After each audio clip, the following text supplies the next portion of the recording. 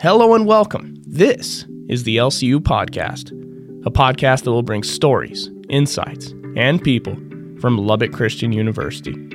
I'm your host, Keegan Stewart, and I'm happy to be with you for another episode. On today's episode, I visited with Austin Halliday. Austin is the Chief Technology Officer at Lubbock Christian University. Our conversation primarily involved Cybersecurity Awareness Month. We talked about what that means, the importance of paying attention and being aware, being safe with the devices that you use. And we also talked about some of the ways that LCU is intentional in its approaches as it comes to cybersecurity. I really learned a lot. This is a really important conversation. I hope you enjoy it. Here's Austin Halliday.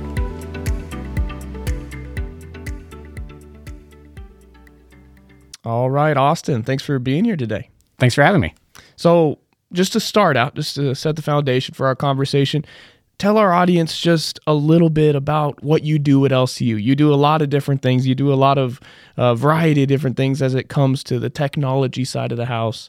Tell us just a little bit about what you do. Sure. I serve as the Chief Technology Officer. That puts me on the operations side of technology. So the big impressive data center with all the blinking lights is part of us, all the way down to the help desk folks at Shap Desk that do so many hundreds of tickets a month. I get the blessing of being a support to all of them and making sure they have the resources they need. Cybersecurity Awareness Month. It's an interesting thing to think about. It's a fun thing to think about. It's something that keeps popping up in different circles around LCU right now as we're in it, right? We're in it October. How would you, working in the field of technology, explain Cybersecurity Awareness Month to someone who might ask, hey, what exactly is that? I'd say the Cybersecurity Awareness Month is an attempt to humanize all the aspects of technology that we deal with in our daily lives, whether that's texting on your iPhone or banking through an app or doing your work at a computer, getting gas and running your credit card. I mean, all of it has so much integration into our lives, we take it for granted. And we need to take a moment and kind of step back from that, whether that's like me in the IT field, in the security field, or just an average user, and kind of recognize that and worry in a way about how it affects us and what we need to do to do our part for it. How much has technology increasing also made threats to our cybersecurity more prevalent in just the last 5-10 years with, our phones becoming smarter and our computers doing more and more things and our credit cards being on our phones and our computers and our watches? I mean, how much bigger of a deal has, being cognizant of what we're doing on our devices become, even just in the last 5-10 years? Sure. Even just since the pandemic started in 2019, we've seen a doubling in the cost of the average business incident. So you hear about ransomware attacks where a business has their files locked out because somebody clicked on something they shouldn't. In 2019, that cost was $700,000 to $750,000 to remediate that. Now it's $1.8 million. The expectation is over the next year or two, that's going to move up north of $3, maybe almost $4 million a year. So over the last 5 years, you've seen this almost regular doubling of the expense of dealing with that from a business perspective. For an individual, if your identity is stolen, that could take maybe just a couple of weeks to get straightened out if you've already got all your ducks in a row with LifeLock or some of the other major credit agencies. But it could take as much as 6 to 9 months to straighten out with various banks. And that's even if you just have stuff like with some of the local banks. You don't have anything big and complex. I think that's really a focus on trying to prevent it because it takes so much time, so much money to fix it after the fact. And generally, it's just don't click that to keep it from happening. So it's a really low effort usually on the front end to keep it from happening. So don't click that. What kind of things are people seeing? What kind of things are people clicking on that to them at the moment it seems like an ordinary, friendly, casual link or email or text? So what What is getting people these days with ransomware or personal attacks on devices? Email and text message are generally the vector that you see this stuff come in through. 88% of attacks that have been successful against businesses have started with a person doing something. So when you're looking at an email, make sure that you're checking where it's from. Okay, maybe you've got a friend, let's say you've got a friend named Bob Dylan. Okay, great. And you get an email from an email address that claims to be Bob Dylan. Mm-hmm. But his email address, is bobdylan1@gmail.com, and this new email is from bobdylan@yahoo.com. Well, don't click that second one. It's somebody that knows Bob and knows that you maybe have money or an Amazon account or something like that. So it's important to slow down and check that name at the top. And I know with iPhones and Androids and all the various apps that you can go through, they try to make it, the industry folks building an app try to make it really user-friendly. Sometimes that can get in your own way because maybe I just see the email came from Bob. That's what it shows me. I think, I know Bob. This is safe. That's fine. But you've got to look and hover over that link or tap over that email address and see, is that whole thing correct? That's the majority of it. Industry terminology would be like whaling. So if they went after somebody like President McDowell or myself as a CTO, they're going to try and target me in a way that fits to me. But we're seeing new trends evolve. One of the new terms that I hadn't heard much until this year, even in the field, was minnowing. And what that is they start going after like a chief technology or chief financial officer's kids.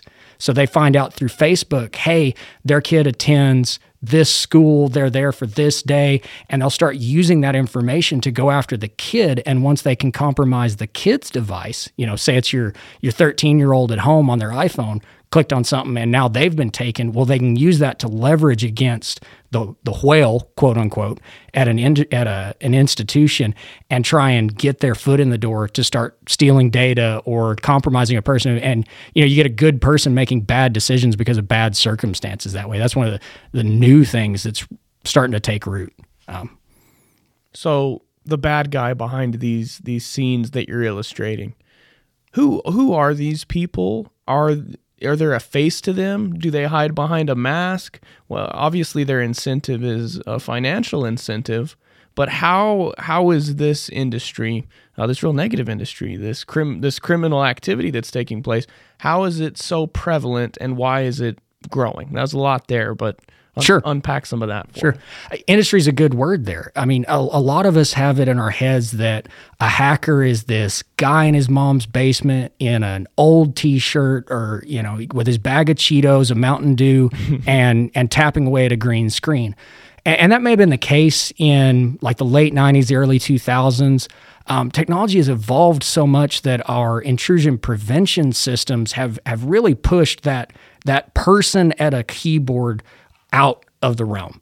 This is truly industry stuff. These are nefarious businesses set up with at least a handful of folks, sometimes as many as a few dozen, that are coding very advanced artificial intelligence type bots. They're using algorithms. They're using lots of computing equipment. If you've seen stuff with like the crypto miners where you see these big warehouses full of computing equipment, it's the same thing with these bad guys, the bad actors that are attacking. It's not one guy in his Cheeto stained T-shirt. It's dozens of highly trained individuals all over the world, lots of them in countries that don't have extradition agreements with the U.S. And there is big money in it.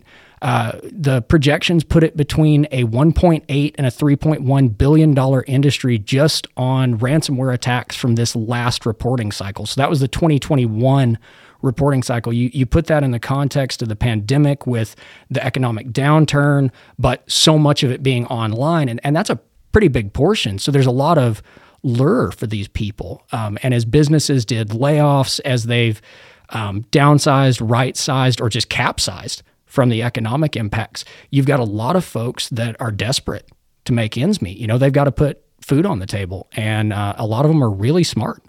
The war in Ukraine has created some more of these folks as well. Russia is well known in the cybersecurity industry as leveraging this. Not necessarily always state actors, but they don't do a whole lot to stop the groups. Fancy Bear is one of the examples. They've always got these wonderful names, wonderful names.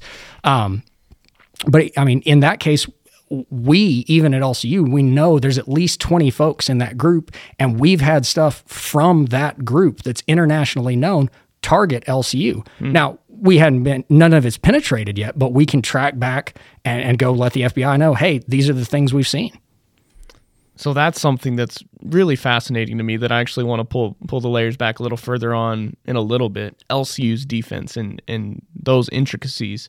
But is there anything else as it relates to the cybersecurity world that would surprise people, that's maybe not be common knowledge on the street between friends and their conversations, but is there anything else that's like that you've seen in the last couple of years, like, wow, that is astonishing that this is taking place?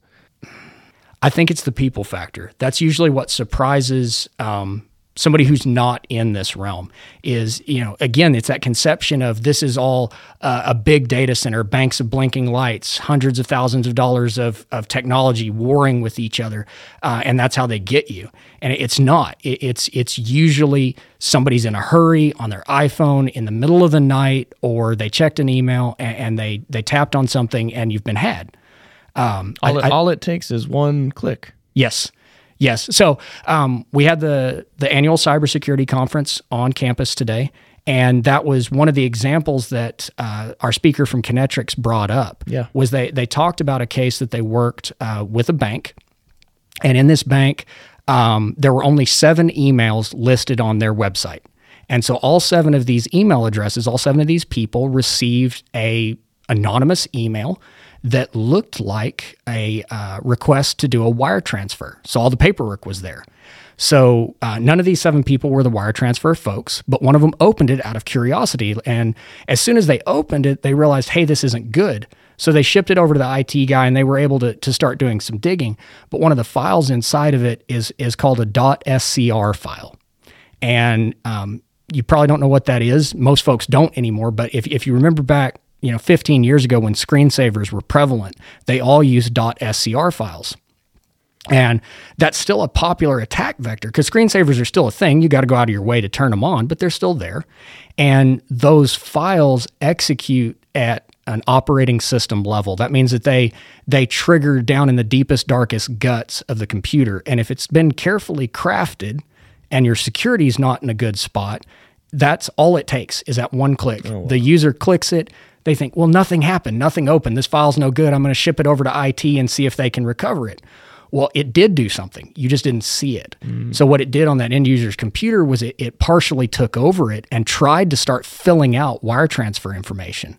So again, fortunately in that case, the IT department was ready for it. They started checking things, and their wire transfer folks saw it, and they have it's a 2-factor authentication, not like what we do where you've got to click approve on an app. It's hey, I'll use you as an example. Keegan has requested this wire transfer. Austin has to approve it. There's always that 2 keys to go ahead and launch it. So I think that's a good example too in our own lives. If you've got a big thing coming out of your bank account, lean on your spouse, lean on your friends to help keep you accountable. If you've got questions, find that IT guy in your life or that IT gal in your life and go from there. Back to the defense LCU plays against these kinds of things that you mentioned just a moment ago. How much do you and your team spend playing defense against those big companies overseas that are attacking, or even, nationally? How much is LCU worrying about this kind of thing in protecting itself? It's definitely a primary concern for our department. It's something that, I've talked about it. It affects all the way to your average user that has nothing to do with IT as an industry. So for all of us in IT, it's on our minds. It's I don't think there's anybody on the ops team that spends less than 10% of their time worrying about security, chasing logs, chasing monitors, adjusting rules. We have a few dedicated folks for that sort of thing. We get about 57 million automated attacks against just one of our firewalls every month. Wow. And those are the ones that they're probing. If you go set a new computer out on the internet without a bunch of protection on it, within 2 to 3 hours, it's going to start being targeted, and probably within the first 8 hours, the term would be owned by some bad actors separately. So, when I talk about how much time do we spend on it, everybody's spending at least 10% of their time really security focused, reading articles, reading our logs. And then we've got 2 folks that it's well north of 40%, probably 50% of their time. And then we also have outside vendors that come in. So we partner with a penetration and audit tester that does stuff annually, and we have real-time monitoring, 24/7 stuff. So just last Saturday, I was getting alerts kind of in the middle of the night, waking me up of, hey, there's this thing trying to target you guys. So we make a couple of adjustments, go back to bed and see what happens. So it's a pretty significant amount of time we spend on it. So you say there's a huge number of attacks every month, and you say they're probing. Can you explain that to me and members of the audience that just want to understand that or picture that a little bit more detailed? What does that mean? How are they probing? Where are they entering? What are they finding? What exactly are they trying to do? I think I'll use the example of like Google Earth. So let's say, as a bad guy, you're looking at the satellite scans of Google Earth, and we're going to liken that to our computers. So you're looking on there, and what you're looking for is pictures of houses that the garage door is open on. And you're going to start there because that's this huge gaping hole that you can just walk right in. And so they're going down the street one by one. In this case, it'd be IP addresses, and they're looking, okay, is this door open? Okay, well, the garage door is not open. Is the front door open? That's a little smaller gap. Okay, that one's not open. How about the back door? That's still a big opening. Okay, that one didn't work. Now let's try the kid's bedroom window. Oh, that's open. Let's go in. And so anytime they start getting a response from an IP address, like a street address in this case, they're going to start looking for those openings. And they'll go all the way down to, oh, look, this mortar in between the bricks is loose. If I pick at this just right, I can get through. So that would be a physical analog to the digital scraping that they're doing, looking at all of our stuff. That's why you see so many of our applications, you think, oh, well, how long could it possibly take to put a time clock application out on the web? Well, it's going to take weeks because we have to do a lot of research. We've got to do a lot of checking. We're going to do a lot of testing to see what's probing it, see if there's something new out there that we aren't guarding against already before we ever put anybody's real data out there. And once we're pretty confident, then we'll spin it up. So, I guess that's the example I would use. That's very helpful. Every now and then, I'll get an email. Other employees that I know will get an email, and it's suspicious. Something's not quite right. They're trying to get me to click on this or do something here, and something's fishy, right? No pun intended. Right? Sure. But if I notice that, and I click at the top of my email and I report or mark as phishing, and then I get this awesome little animation that's like, hey, congratulations, you have successfully passed this phishing attempt or something along those lines. This is a process that LCU Technology has put into place, correct? Yes. In training the LCU employees. What is that, and explain that further? Okay. The industry best practice is to train and test your organization on current cybersecurity threats and best practices, not to be redundant. So that's going to be watching for red flags. So I talked earlier about make sure that email from Bob Dylan is really the Bob Dylan you know and not somebody pretending to be. Look for grammar things, especially bad grammar, really bad grammar, things that make you think they don't speak your native language as their first one. Sure. So we put that in place because we saw as the industry was evolving that it was a popular vector. It wasn't 88% back when we started all this, but it was starting to really grow. So we've done that. We've had some good strides there. We don't really get a lot of real reports where somebody's actually clicked on a real bad actor link. But you'll get the fake emails that help train and get our eyes used to that kind of thing. Every now and again, employees will click on that, and it's a good learning lesson, correct? Yes. So we do training of about 45 minutes that goes through all those things. It's a video training. It's got questions to generate user engagement. That's the big thing is keeping folks bought in on that.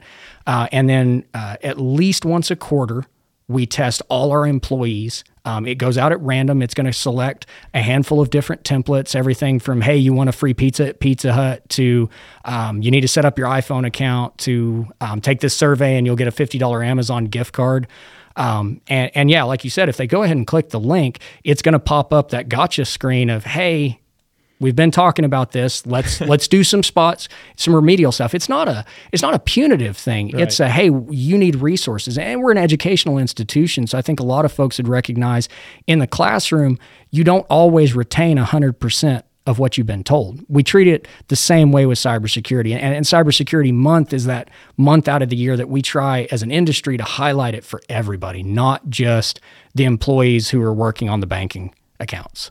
Austin, any last messages to the LCU community about cybersecurity, what this month is, or just anything you want to communicate in general? I'd say don't be afraid of it. It seems like this huge thing. It seems like these millions of artificially intelligent systems out to get you. It sounds like thousands of people out to get you. But taking a second is all it takes, really. Take a second. Slow down. If something's demanding your attention, hey, click this link right now, don't. If it's your boss, call them. If it's your friend, call them. Be sure of it. Take that second to slow down, and you've already won against all these things that are trying to get you. And if something comes up and they don't exactly know, but they have a question, the resources on LCU's campus to reach out to are Shapdesk at lcu.edu is always a great place to start. We're staffed many hours all through the semester. Try to be open as much as the library is. And you can always contact data security at lcu.edu. We have lots of tools in place, lots of people in place to try and help with that. We can help with education. We can help with remediation. And if you've gotten taken by something, if you've clicked on something and they're reaching out to you, you can also contact LCU PD and go through public safety to file police reports on that and help get you made whole again. Austin, this conversation has been very beneficial, very educational, and it's important. It's very important. So thank you for taking the time to join the LCU podcast today. Thank you for having me. Thanks, everyone, for listening. This is the LCU podcast. If you enjoyed this episode, go ahead and send it to someone else who you think will do the same. Leave us a rating or review, and hope you will subscribe. Thank you again for listening. Have a great day. God bless. Thanks for listening to LCU's podcast. For more content like this, go to lcu.edu.